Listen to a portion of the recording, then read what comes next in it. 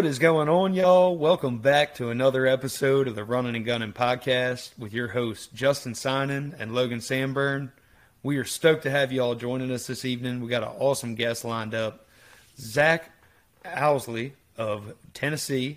He is an awesome guy. I got to meet him in person here recently at the Chattanooga Mobile Hunter Expo. And I feel like he has a lot to share with us. He's definitely a veteran in the game, but we're going to catch up with him here in a minute or two. I want to catch up with Logan. If for those of you guys that been listening for a while, we haven't had him joining us the past couple, and I miss you, man. I mean, what's up? What's going on?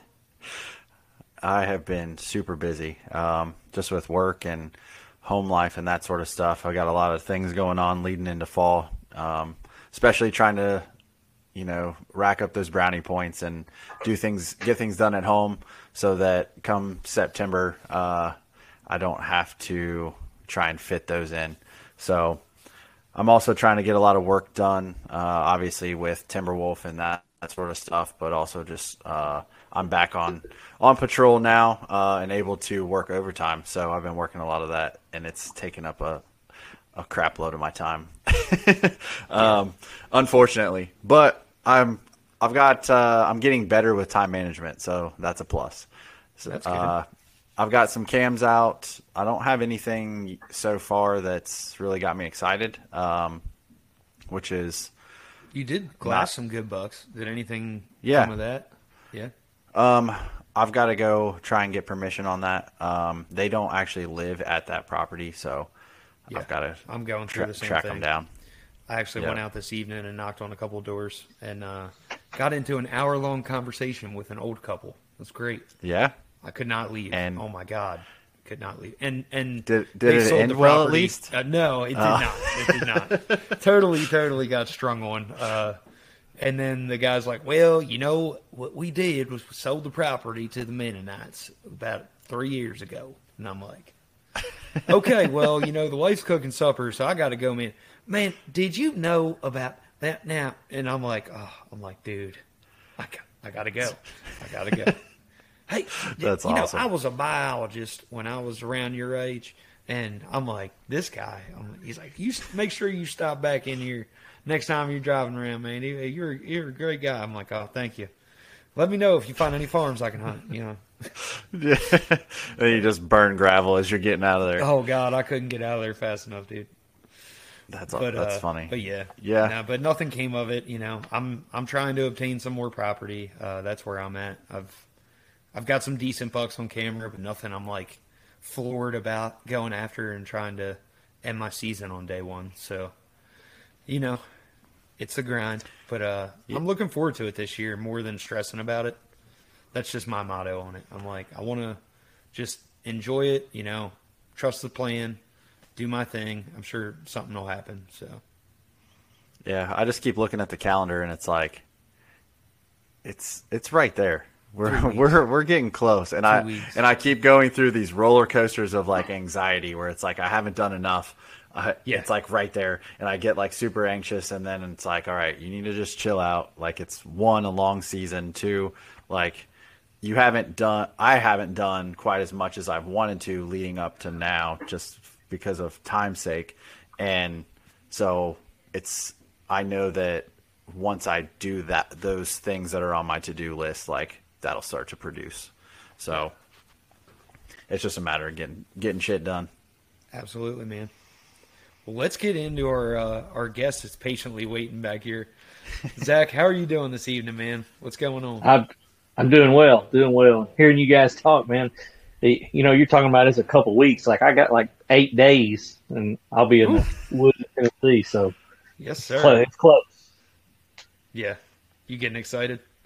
More nervous than excited, I think, just because I haven't found anything. I'm like you guys, and the place that I think I can go to get one, I don't really have any cameras out. I can't run any there, so I'm just so that nervous and excited feeling, just kind of chomping at the bit, but wondering how it's going to play out. So.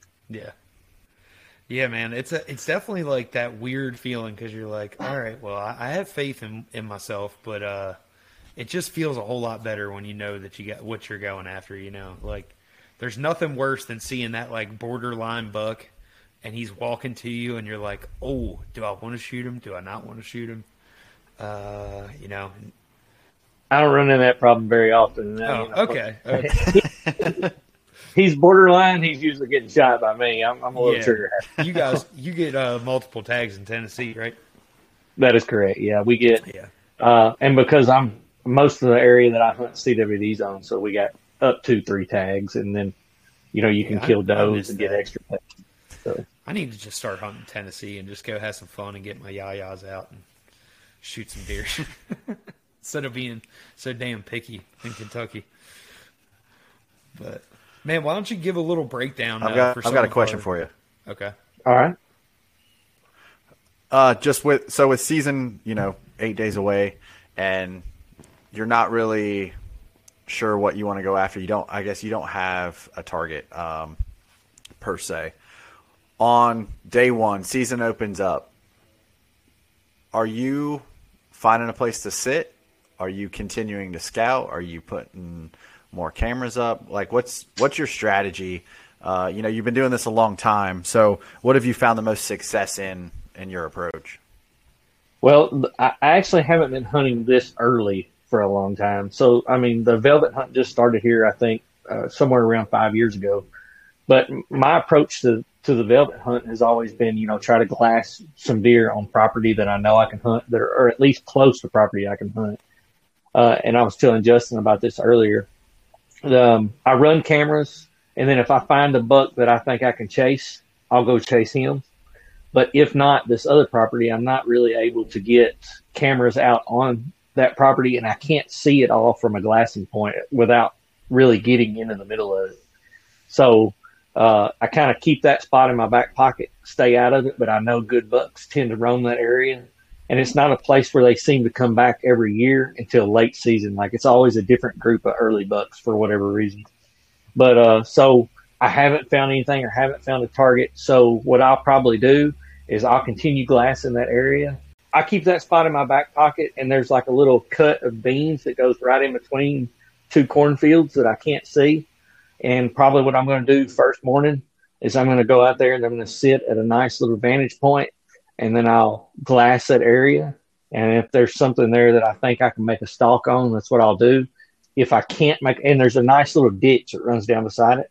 So I can get in that ditch and make a stalk. And if I don't think I can, or there's too many eyes in the field, what I'll usually do is back out. And then I'll either come back the next morning or afternoon, whatever the wind plays right. So when you're hunting this early, it's all about the food, So the food is, it's just a matter of being a little bit lucky for me. So you will hunt the mornings then, huh? The one velvet buck I have killed, I shot him in the morning about 5 minutes after daylight. So I don't know why I seem to have way more success in the morning than I do the afternoons, and maybe it's the style of hunting I do or whatnot. But I imagine so. Are you finding like them bedding, or are you just kind of figuring where they're coming into the fields? Or are you catching them before they get to the field? No, I usually catch them in the field when it's early like this. Mm-hmm. But this is kind of what I was talking to you yesterday about, is like around here, you can't really get on a deer's bed. It's just not going to happen. Right. It's so flat here. If you can't see 1,000 yards, it's because there's a tree in the way. I mean, it is so flat. You're just not going to walk up on a bedded deer here. So your access is really important. And on this certain property, I'm limited on access as is. So I kind of forgot where I was going with that. But no, I mean, like in the morning time, though, for whatever reason, I feel like as long as they're not in the field, I can see it from a vantage point or get to a vantage point pretty easily. In the afternoons, especially this time of year, it's just so hot. But in the afternoons, they don't tend to get to the beans until really late, or at least around here. But in the mornings, I'll catch them out in the beans as late as 8:15, 8:30 in the morning. So it gives me a better opportunity usually. That's cool. Yeah, you just, it's something you don't hear a lot of guys talk about, hunting mornings in the early season. But I think like if you're in the right situation for it, I think it's absolutely deadly. I mean, you can cut that distance a lot easier than you can during daylight, you know, to get back where you need to be. Yeah, I mean, I think that it just said my recording stopped. I don't know if that hurt you guys. Oh, now it's recording again for whatever reason. Yeah, I'm a rookie. You're good. I flagged it. I'll be doing some editing on this one, I guess. All right, I'm gonna hop back in, and we're gonna. So I wanted to, have you. Well, we kind of jumped into that. I wanted to have you introduce yourself just a little bit. Give us a little background. How long you been hunting? You know, what area you're in Tennessee? Like you in southern or eastern? Where you at? Yeah, I'm in Northwest Tennessee. I mean, I'm literally 15 minutes from the river. You know, I work across the river in Arkansas. I can go up to, I can be in Missouri in 20 minutes. I can be in Kentucky within an hour. You know, so I'm that close to the border. I've been hunting really my whole life. I guess I was traveling around with my dad, you know, squirrel hunting and stuff when I was real young, from about probably 5 years old on. You know, even where I remember I couldn't hold the shotgun up, but he would help me shoulder it, and then I would shoot squirrels out of the tree, you know. Started deer hunting, though, probably when I was 10, but really didn't get into where I was going by myself until about 14. I wasn't fortunate enough to have private property anywhere growing up. So I grew up, doing the whole mobile thing, and you're very generous in your introduction of me, but you did call me a veteran, in this run and gun or the mobile industry or type of hunting. And I would say it's accurate because like 13, 14 years old, I was carrying a climber on my back. I'll never forget the first climber I had was an API baby Grand Slam climber. And it felt like it weighed 100 pounds, to me. And if I was walking 200 yards from the road, I was wore out at that age. But been doing it since then. And then as I got into college, and, it kind of become that, how do I take it to the next level? I don't have the spots that my dad or our buddy has flagged for me to go to trees. And I started getting into the scouting and finding bigger deer. And it's just kind of evolved into the obsession that it is now. Yeah, man, I can really relate to your story. That's how I feel the same way. I was brought into hunting, around like 13, 14 with a climber on my back, and we had a little bit of private land to hunt, but, it was, I just kind of fell into that, like, lucky that my dad got me into using a climber and using woodsmanship to kill deer, and then it just blew up from there. Like, I just gravitated towards trying to find bigger and bigger deer, and it's awesome, man. It's really cool to see, like, how so many of us that are, like hip with the mobile hunting style now, like where we started versus where things are now. And like, I wanted to get your perspective on that. Like, when did you, what's your style? Like, what's your mobile setup right now that you're going to take this year? I'll be honest with you, it kind of changes. So like, if I have a tree marked that is a nice tree to climb, I feel like that if I can use a climber, I'm going to use a climber. It's just easy for me. And like I said, I've been doing it so long. I used a climber for 20 something years. It's just second nature. But then I got into saddle hunting probably about 5 years ago, something like that. And now if I'm scouting my way in or I don't have a tree marked, a lot of times I will take a saddle. And then if I do have a tree marked and it's not for a climber, I'll even use a lock-on setup. So I do have 3 setups that I use regularly. So I'm looking at, scout your way in, saddle. If I got a tree marked, I'm in some kind of tree stand. And, you want to talk about the evolution of it, a little bit of, where we've come to. Like, I remember that first tree stand being light, that's what we called light, and it was 21 pounds. And then I upgraded as I got to be probably 17 years old. I upgraded to a 23-pound one, but it was more comfortable and roomy, And now we're going in with entire setups that are, a lock-on setup. You can go in as light as 12, 13 pounds. Saddle setups, guys going in 10 pounds or less, if they're being really minimalistic. So, we've come a long way. a long, long way from where we were. But like we talked about earlier, I'm just happy that I still have like that woodsmanship, that I learned from my dad. I see all these guys now. This is my first year mobile hunting, or this is my, third. I'm just getting into mobile hunting, and I found the hunting beast. And like I hear a lot of this stuff on podcasts that people like to use the word regurgitate, but there's a lot of common facts between guys who tell people how to kill deer. There's a lot of commonality, and a lot of those things I've just grown up learning. Mm-hmm. So I've always just looked at the equipment as more of a tool rather than this is my system. Yeah, absolutely, man. I refer the same way. It's like a lot of people bash the saddles and stuff, but it's like I feel like there's really, when you talk about being a mobile hunter, it's just like you're just opening yourself up to what's the most efficient way for you to hunt. You know what I mean? And I feel like for me, it's just an efficient way to do things. And thank God we've got like this awesome equipment that not only is like safe for us, but it's also light, and it's just one more thing that helps you get the job done, and makes it easier to pack up at the end of the day instead of making so much noise. And I feel like that's really the whole goal of us mobile hunting, and where the evolution goes to is like, how can I be faster, quieter, and safer? You know what I mean? Like now I have these multiple tools that I can use. And before it was like, if you weren't using a climber, then you were sitting on the ground. Like I saw, at least around here, that's all. I never even heard of a lock on until I was probably, or at least not a mobile lock on until I was probably 23, 24 years old, somewhere there.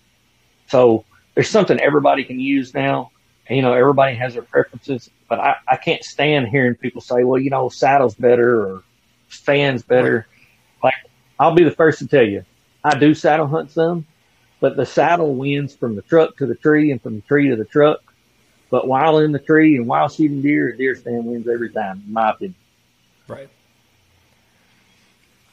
It sounds like you have like that whole toolbox at home. So when you know where you're going, what spot that you're headed into, you can pick and choose what tool you're going to take with you. And I feel like a lot of people get so locked into just running, whatever system, whether it's, a certain brand or a certain like style, whether it's a stand or a saddle or a climber or X, Y, or Z. And it's like, why not just have all the options open? I mean, that sounds like that's exactly what you're doing. That's the beauty of it, right? I mean, it's cool having different stuff. I mean, like you said, it's just a tool in your toolbox. The biggest deer I ever killed, I killed from the ground. It was the only place I could shoot him from, So, I mean, if you get locked into that, this is the only way I'm going to hunt, you're going to miss out on opportunities. And I did that for a long time, and that's the reason I am the way I am today. I couldn't agree more, man. I mean, it's kind of funny how many people don't like stop and think about like, oh, well, I mean, a lot of the guys that we, enjoy following and like kind of maybe so-and-so look up to are hunting one stick off the ground every once in a while. And it's like, well, why don't you just hunt off the ground at that point? And it's like, well, I kind of get a kick out of it, but every situation's different. You know what I mean? Like, where you just hunt where the cover is, and whether it be on the ground or that's the beautiful thing about having a good mobile setup, because it ain't weighing that much on your back. So like, heck, if you don't need it, let it lay there on the ground and do your job. I mean, I remember, and this hunt's probably been at this point 8-9 years ago, but I remember there was a power line, and you know how it is, you go through a power line and right there on the edge it's super thick. Well, this was back in my climber only days. So I had to climb like 35 yards off the edge because that was the only place I could find a tree to fit a climber on. And I only got like 10 foot off the ground. So it wasn't even a great tree, But I watched a buck that morning for 2 hours within 35 yards of me, running up and down that power line, chasing a doe, grunting. He had like a bird's nest almost basically wrapped up in his horns. It was all the stuff from inside the power line. And I was just like, man, it'd be nice to hunt over there. And, I look back, and if I would have done this 10 years ago, like how many more opportunities I would have presented myself if I wasn't limiting myself to one system. Right. And don't get me wrong, there are systems that, like a saddle works for 99% of places you're going to hunt. A lock on works for 99 places you're going to hunt. But if you want to be, like comfortable, there's going to be times where a stand works better than a saddle, and there's going to be places like where we talked about, there's not even a tree to climb. So you got to sit on the ground. Mm-hmm. So I say be an open book, leave those options open. You were even talking about earlier having permanent sets, and it's like there's nothing wrong with a permanent set as long as it's in the right place and you hunt it at the right. It's very useful because then you're not carrying anything with you, like Yeah, absolutely. Yeah, and like one thing is like I hang these permanent sets in some places that I do have some private land now. I'll be honest with you, there's some of those that they might get hunted once this year. There's some of them that may not get hunted at all. But that's the problem isn't that you have a permanent set. The problem is that you have a permanent set and you go hunt it 10, 15, 20 times. That's where the problem lies with permanent sets. Yeah, I couldn't agree more, man. Yeah, it sure is nice too, especially for them morning sits on private land where you can just go and you already know, like, all right, I want to go set up on that edge. I've got a perfect wind and I already got sticks hung in that tree. And you're like, just throwing the platform on the backside and getting at it. You know what I mean? It's definitely a more, I try not to do it. I try to check myself on, like, am I being lazy this morning?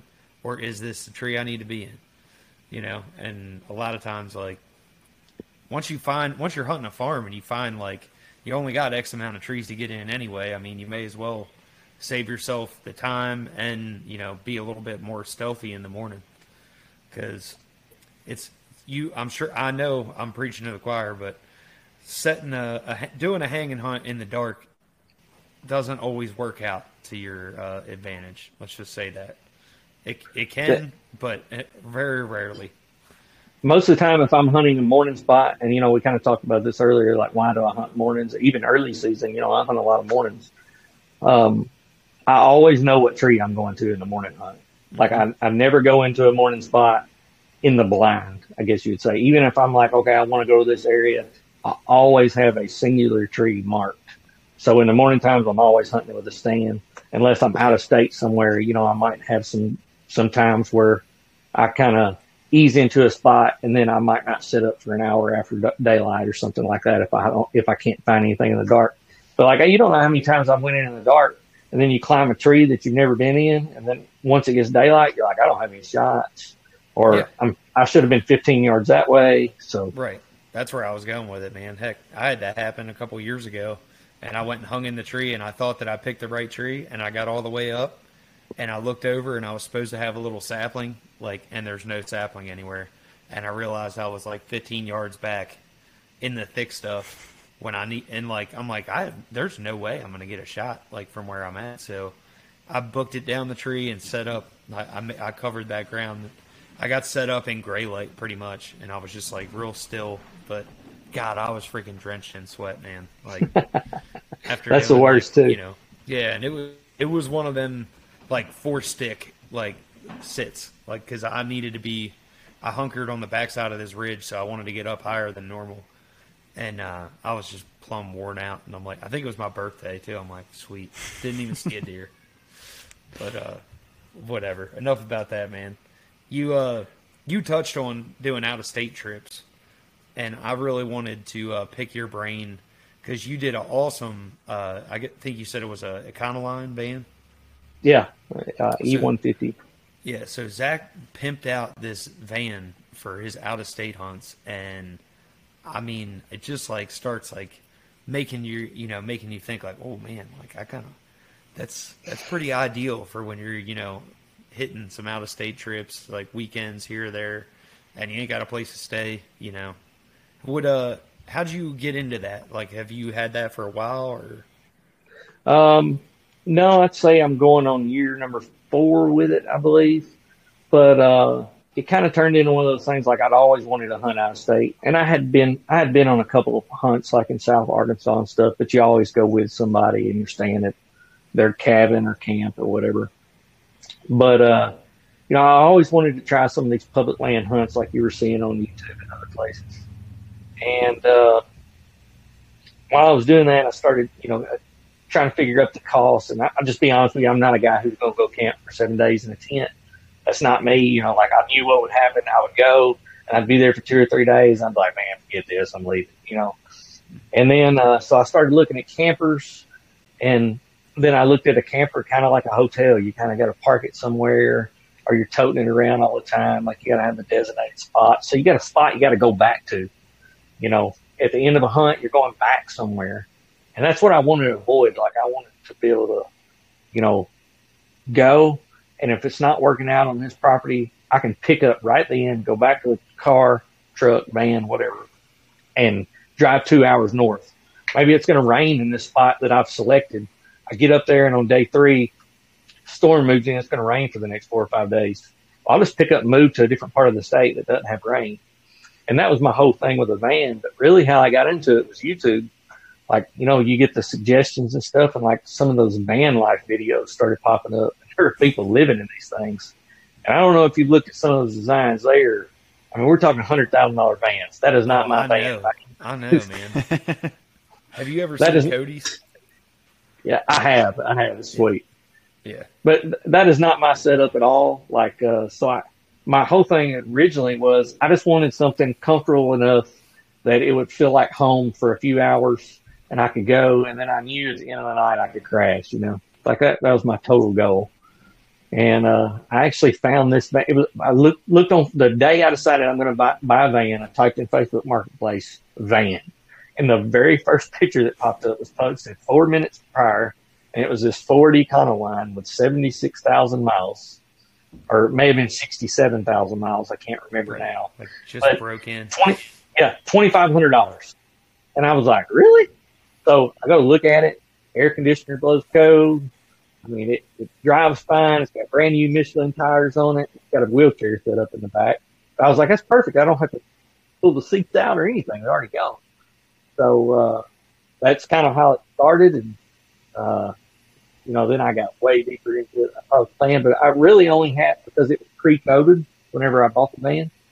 And I really only have about 5,000, maybe now up to 6,000, because I've made a little addition. But initially, the initial investment was about $5,000. Yeah, I mean, that's sick, man. When you look at your return on investment for heck, just paying for a hotel, for all those times. And I mean, how much more time do you get to hunt? Plus it's yours, I mean, I've had other guests in the past, and I've asked them about out of state trips and how do you become comfortable? They're like, oh, well, you need to have your own pillow. I say bring your own pillow and your own sheets. I think my buddy Christian said that, and it's just like funny to me, because it's true. But like, heck, when you can take your truck that you're already going to be going hunting with, and then like you said, you get right out of the woods and get right back to it. I'm sure you got a nice little grill set up, or whatever. Is that what you're doing? You got a little Blackstone?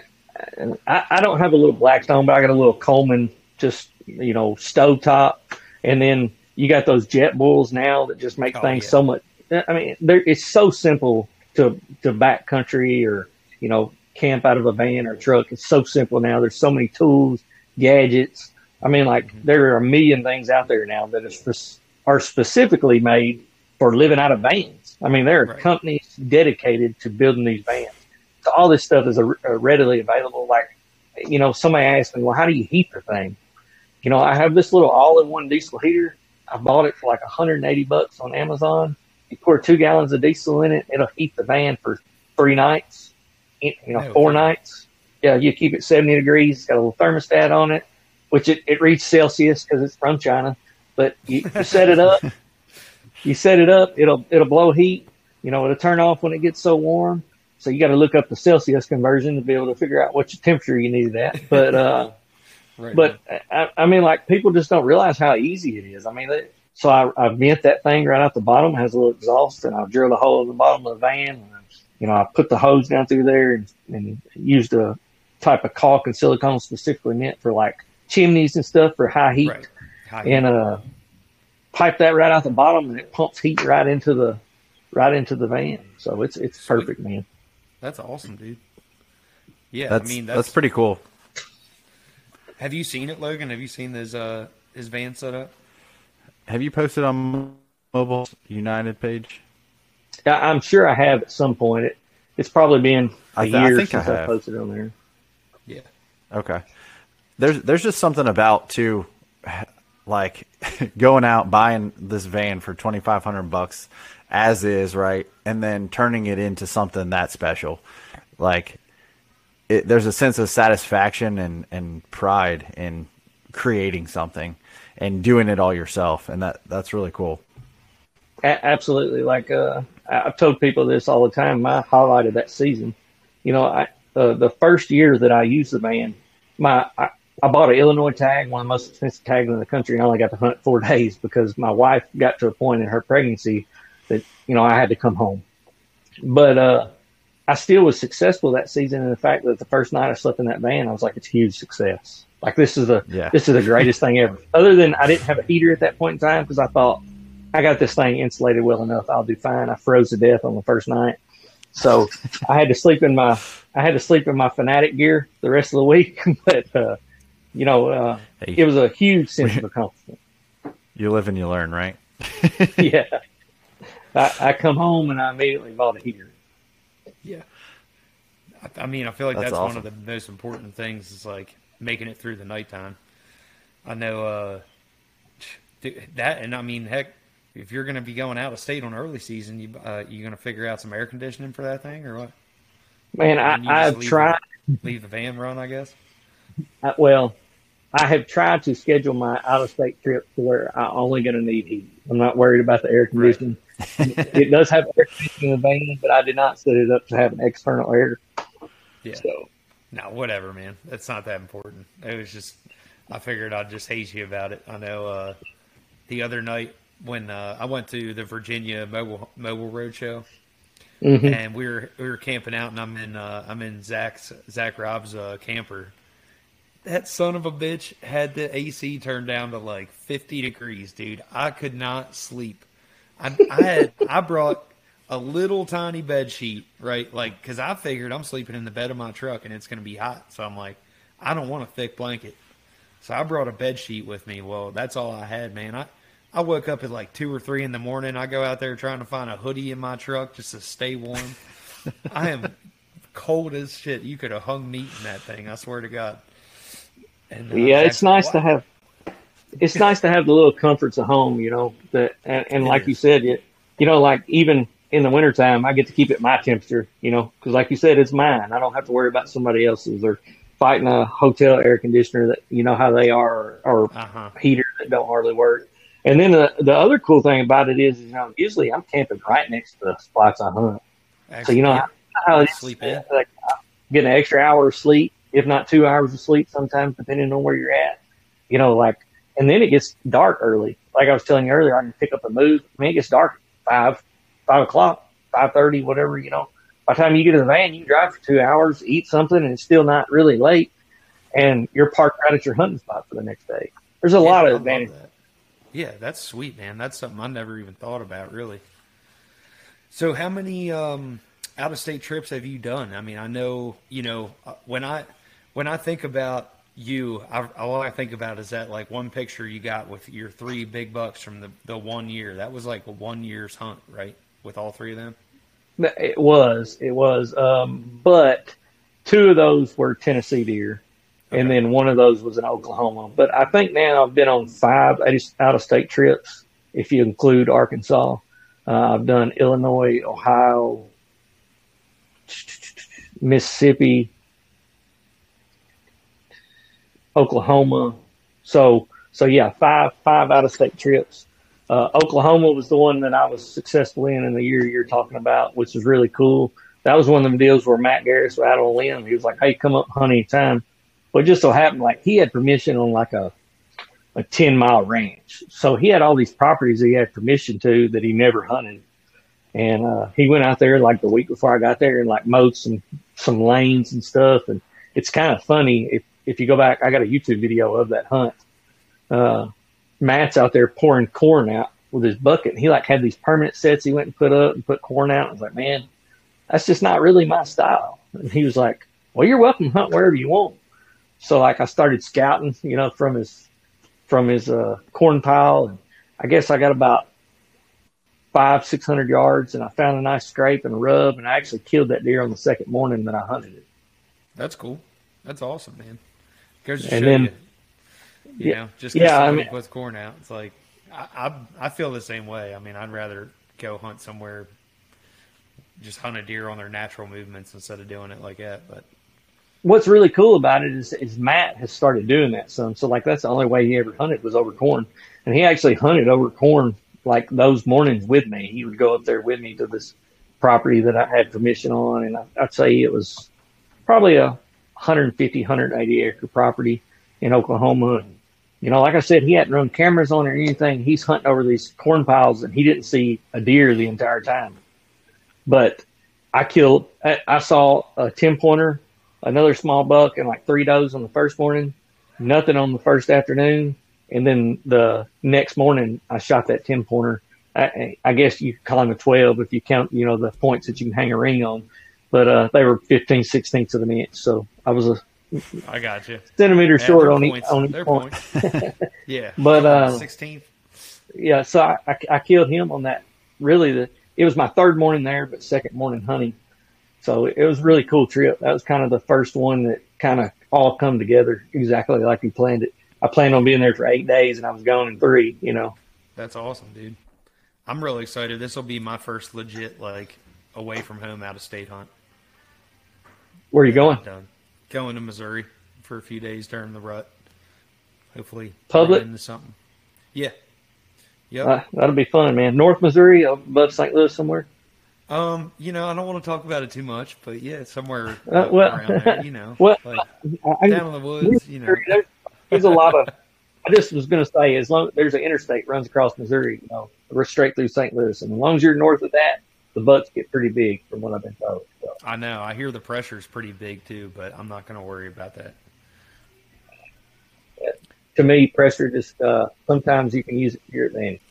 I think I agree with you, man. I think there's too many people that stress about it, but it just depends on the size of the property and what the pressure is, I would say, you know. So like here's my there. Yeah, me and Logan, we've talked about that. It's like he's in a tough area where he lives at, you know. It's just one of those areas that, you know, a lot of out-of-state people hunt the public. Just feel like any public land that's right near, you know, another state line is going to get hit more than some of the stuff that's in the central area. Right. Do you agree? Yeah, I do. Especially like Illinois, it's noticeable. Like if you're in southern Illinois, especially flat ground, like the flatter the ground, the more people there are. But as long as it's near a state line, like that southern area, you get a lot of Tennessee, Kentucky tags in that southern Illinois area. And as you get up into farther northern Illinois, you don't get as many people from like Indiana coming over into Illinois. I noticed that. So if you stay over in that eastern half, you're not dealing with that because there's a lot of big bucks in that state too, you know. And I know there is in Kentucky as well, but western Kentucky's, you know, fairly small area when you're talking directly below Illinois there. Yeah. So you get a lot of those western Kentucky, West Tennessee guys, even some from Middle Tennessee, just flooding that southern Illinois area, I mean, especially after all the publicity it got.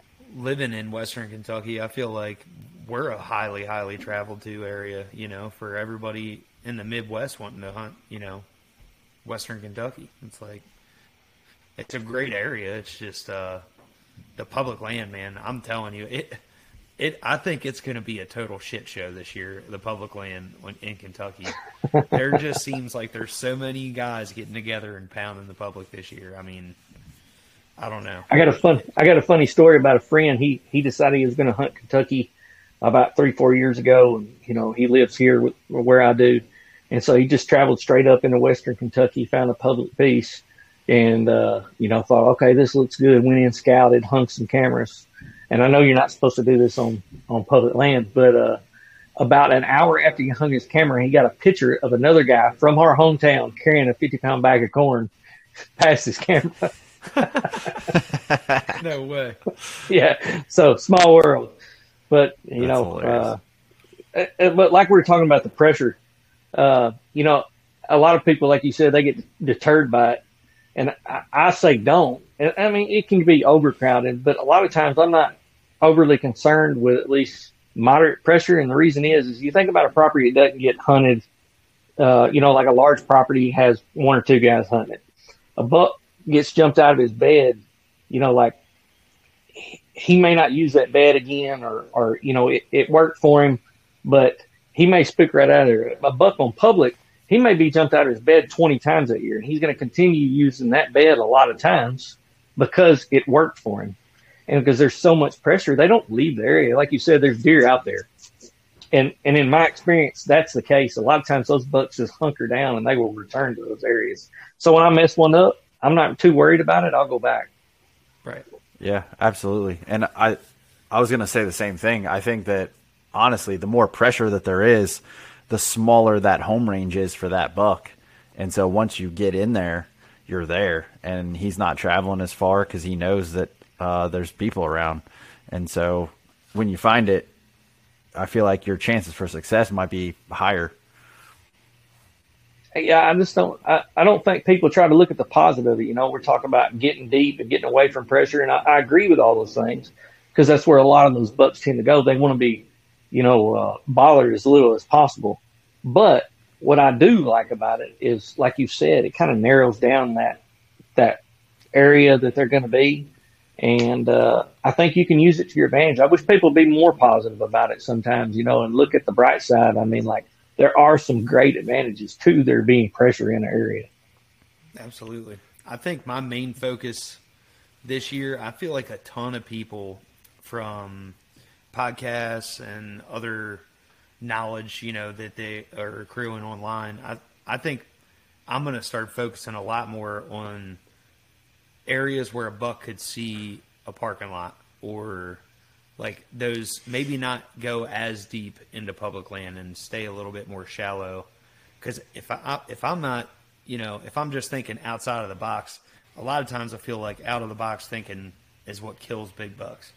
And there's so many people trying so hard, and it might even be their first year or their second year hunting, and they hear all these wild ass tactics that veteran hunters are killing deer, and they know how to manipulate these areas the right way, where most other guys don't because they don't have it. And I think a lot of these bucks are going to be reverting back and like, all right, well, we're going to catch them before they even walk in the woods. I picked it up on a small piece. I hunt, near here. I walked right by this giant scrape, dude, that this deer laid down. I mean, within eyesight of the parking lot.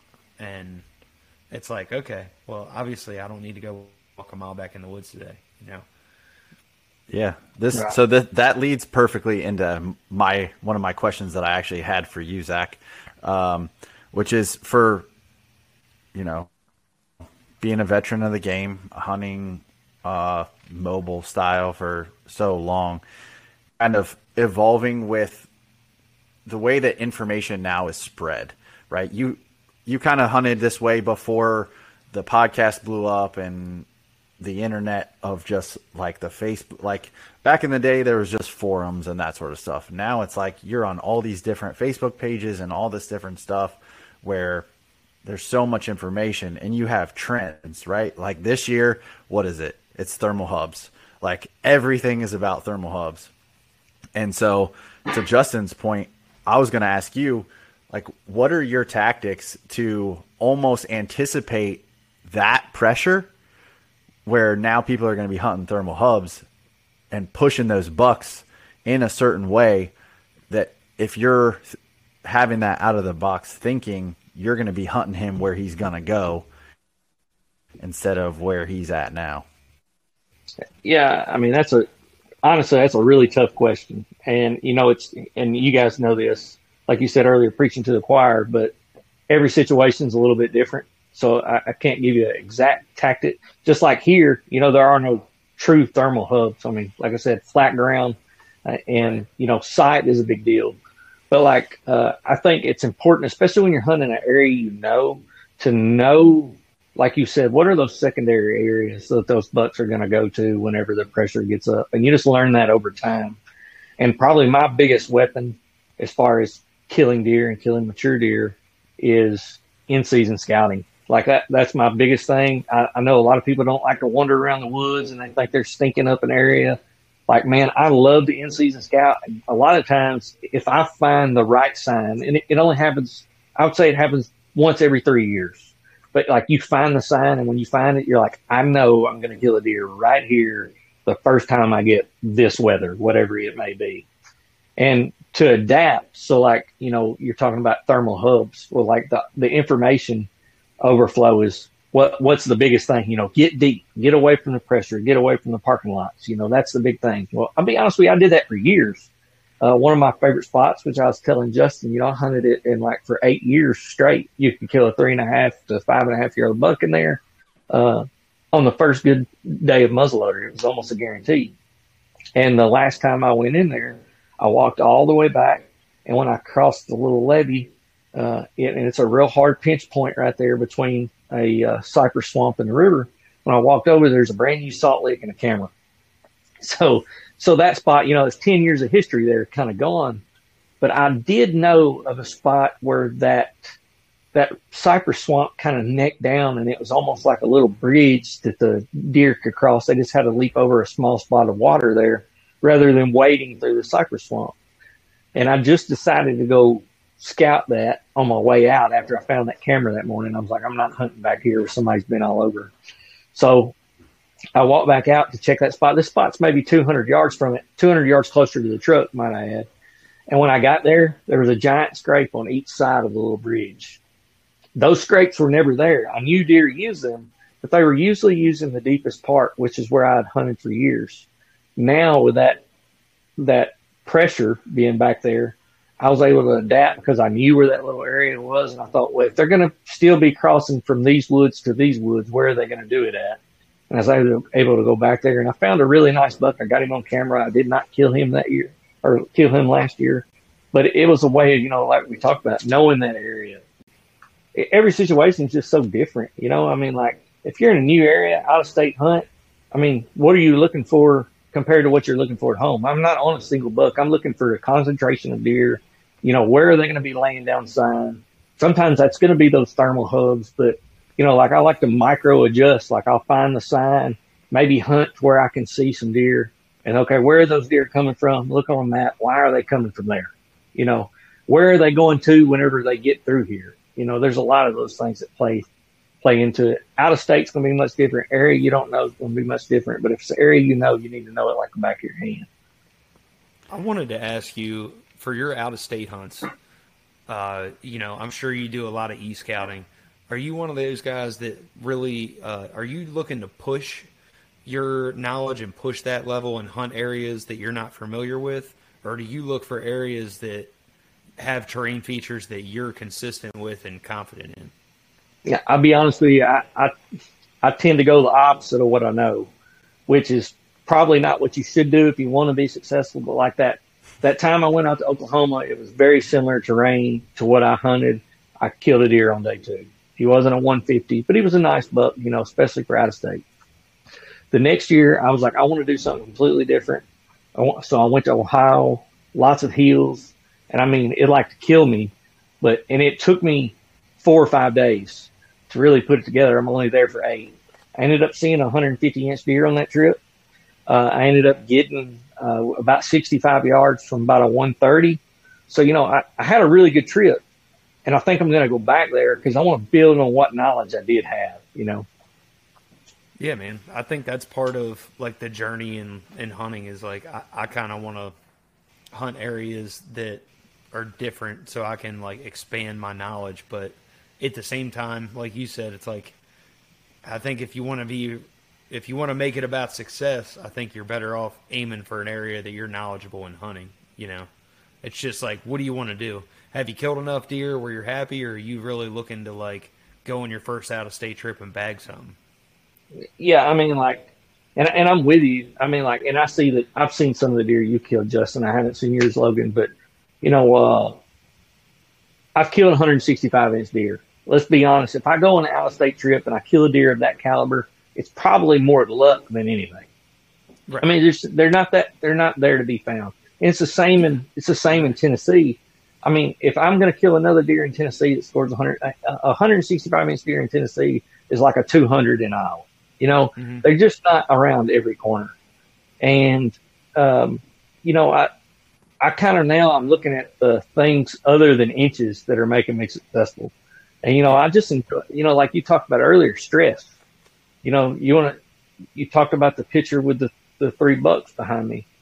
To kind of build on that, you know, the year before was the year that I'd had my daughter. I was stressing because like it was like down to the wire. I had not killed a deer, and I actually killed a deer on her original due date. They were like, okay, this is the due date. I killed a deer that morning, finally, you know. But it was the most stressful year ever, and I just did not have fun, and it took the fun out of it. And that next year is the year that I killed the 165, the Oklahoma buck. I actually killed a velvet buck in Tennessee. I killed a 19-inch wide 8-pointer in Tennessee, and then so the velvet, the two other Tennessee, the wide Tennessee buck, the 165, and then the Oklahoma deer. I killed all those in the same season, and I was just having fun. So, so like that's my whole thing now. Even out of state, like I just want to go have fun and not worried about inches. Like I'm done with the stress part of it. And last year I didn't kill a great deer, but I had a lot of fun. And I'm just going to continue down that road. And if I never top the biggest deer that I've ever killed, you know, that's okay with me. But I'm sure aiming for it, you know. Yeah, I'm sure it'll happen, dude. You're a solid hunter, and you know what you're doing. It's just that's part of, like, for me, like with why I live in Kentucky. I just wanted to kill a bigger deer. I'm sure eventually maybe I could have done it in Maryland, maybe not. But, you know, I killed a 160 in Maryland, and I just didn't come across many deer that were even in the 140s or 150s. So it's like, well, if you want to kill more big deer, you got to go live where they're at. You know what I mean? Or at least start hunting those areas. And it's just, you know, fact of the matter. Like I want to start killing more deer out of state and just having fun. And I miss killing multiple bucks a year. I mean, coming from growing up, being able to do that, and now passing deer that I like would be cool with shooting, you know, sometimes. Doesn't happen that often for me. I don't know. I'm not very good around Kentucky, but you look to be doing pretty good to me. Well, thanks, man. I appreciate that. I do. I just wish it's just I don't see that many bucks, dude. I really don't. You know, I wish I did. I see good deer. Don't get me wrong, but I just don't see many hammers. You know, it's not like, oh yeah, I'm out there seeing giant after giant. It ain't the case. Well, I'm a firm believer if you're hunting the places where giants are, you don't see as many deer. I mean, it's just that's true. I don't, you know, you're just not going to see a lot of. If you want to go see a lot of does, go sit on a field. You know, you're going to see deer all day long, but are you going to see the one? You know, and a lot of those places you're hunting, you're not going to see as many deer. So I'm with you there. Sometimes it's a fight. Yeah, it is, man. It kind of weighs on me every once in a while, but. You know, the more people I've met, more great people that, you know, I've come across in the past couple years, it's kind of helped me, like, let that go, because it's like, well, everybody's going through the same thing. Like, when you flip that switch and you're targeting big mature deer, you just don't see as many, and you just got to come to grips with it. Like, you're not going to see that many big bucks, but eventually you're going to come across the one, and you're going to realize why you're doing what you're doing. And another thing I'll say, and I hate that I'm talking so much and taking all the time here, but you're our guest. You know, like, what you're here for. Like you can't kill what's not there. And you know, you were talking about like you killed a 160 in Maryland, you know, and people all the time, you know, just like you said, oh, I'm sure you'll get another one, and maybe one day I will. But you know, like people are like, well, you killed a 165, you know, and you'll probably come across another. That is the largest deer that I've ever had on camera in Tennessee. Like people don't. That's why I was saying, you know, he's almost like a 200 an hour. Let's be honest, he's probably like a 230 an hour. So the biggest deer I ever had on camera was a 165-inch buck, biggest deer. And I've maybe got one other deer who was even close to that. I have several 150s, but none that were true potential. So don't ever judge a hunter by his inches, I guess is what I'm getting at, because inches, absolutely not. Inches are a terrible judgment. Yep. Well, that's not, and I don't really enjoy, like, you know, those guys are, oh, what did he score? It's like, man, like, how'd your season go? Because last year was a freaking journey for me, I can tell you. Like, you know, that's one thing. I feel like I just don't quit, man. If you don't quit, you know, eventually something happens. Right. Well, I think it's about time to wrap up, man. Why don't we let Logan close this one out with like our final question? What do you got, Logan? So I like to ask, especially with your experience and everything, what do you feel is one thing that sets you apart from the next guy? Really just the love for it. I mean, like, I know a lot of people say that they love hunting or they love deer hunting.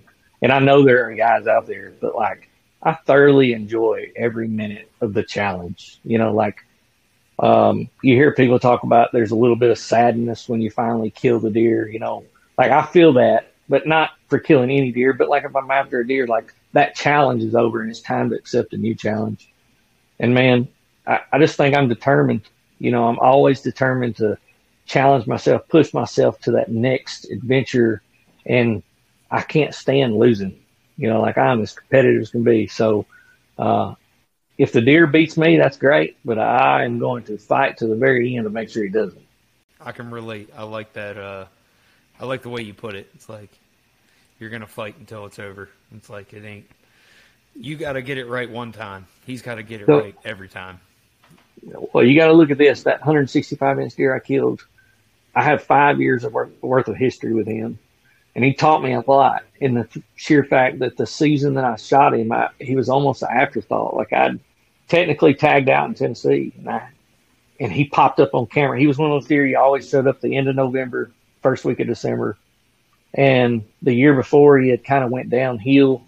And I thought he probably won't show up this year. Neighboring property got bought. They're hunting it pretty hard. And he showed up. So I had to go shoot 2 does in a hurry to be able to earn another buck tag. But 5 years worth of history, and he almost felt like more of a dream than a reality that I could kill him. I'd never seen him. You know, it was almost like how realistic is it for me to actually see this deer and then kill him? You know, and I actually saw him twice that, you know, the year that I shot him, the morning before and then the next afternoon. But, you know, I learned a lot not to give up. And even when you don't see them, they may seem like ghosts, but the opportunity is there. It's just got to be right place, right time, man. And you're only going to put yourself in that position if you have the passion, like what you were talking about. That's all there is to it. It's hard not to quit whenever, you know, it's almost like baseball. I don't know if you guys play baseball, but, you know, the 300 average is a really good average. So you're failing more than you succeed. It's the same thing with hunting whitetails. You're going to fail a lot, but those failures lead to successes. That's right, man. I love it. Absolutely. Right on the edge of you quitting or getting all pissed off or something bad happens. It always seems to, God works in mysterious ways. I don't know if you're religious or not, but I mean, it's like, I feel like it always just right on the edge of like, you're like just super pissed off and then things just seem to happen. I don't know if it's just willpower or what, but. Yeah. The, to that baseball theme, or to go along with it, I think it was Alex Rodriguez said, you're always just one hit away from being out of a slump. It's all it takes. If you just keep coming to the plate, that's all it takes. So I like that.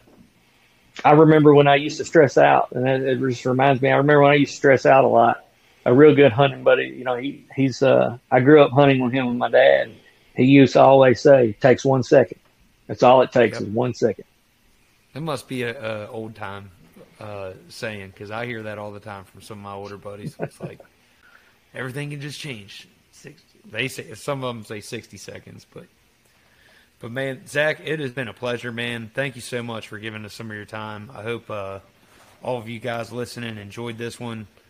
Where can everybody catch up with you, man? If we got any questions, maybe some guys are looking to build their little van project or something like that. You can catch up with me on Facebook. Name's Zach Owsley, Owsley. You can also find me on YouTube. You can actually find a little bit of the van on YouTube. I never did film a final episode of that. And the YouTube channel is called Aerial Assault, but you can also search my name now because I got to where a lot of people are just tagging my name on Facebook. And then, you know, I had to go tell them what the channel was. So I just changed the YouTube channel to where it says Aerial Assault / Zach Owsley now. So just look me up. You're welcome to message me anytime. Man, I'm just glad to help anybody. Right on, man. Well, thank you, sir. I hope all you guys out there took a lot from this one. We appreciate y'all, and we'll catch y'all next week.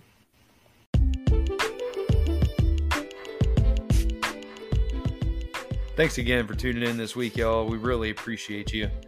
Want to give a huge thanks to our sponsor, Lone Wolf Custom Gear. If you guys don't know, next weekend they're going to do the final Mobile Hunters Roadshow in Iowa at the Lone Wolf Custom Gear headquarters. We hope to see you there. I'm really excited. It's one of my favorite stops of the roadshow. Just all around great time, great people. You guys will really enjoy it if you can make it, if you live nearby. Other than that, get online. Season's getting close for all of us. If you guys need any gear, head over to lonewolfcustomgear.com. If you guys are looking to add a little bit of edge to your season this year, Logan's company, Timberwolf Supply Co., is awesome for they have some nootropics that you guys should check out, and really gets me in the zone. I'm looking forward to using this stuff, as my drink of choice this year when I'm on stand. We're going to close today's segment out with a quote from Inky Johnson. I really like this quote. I think y'all will too. Embrace the process, trust the process, but most importantly, respect the process. Hope you guys enjoy that one. Hope it finds you all well. We hope you have a great weekend, and we look forward to catching up with you all next week.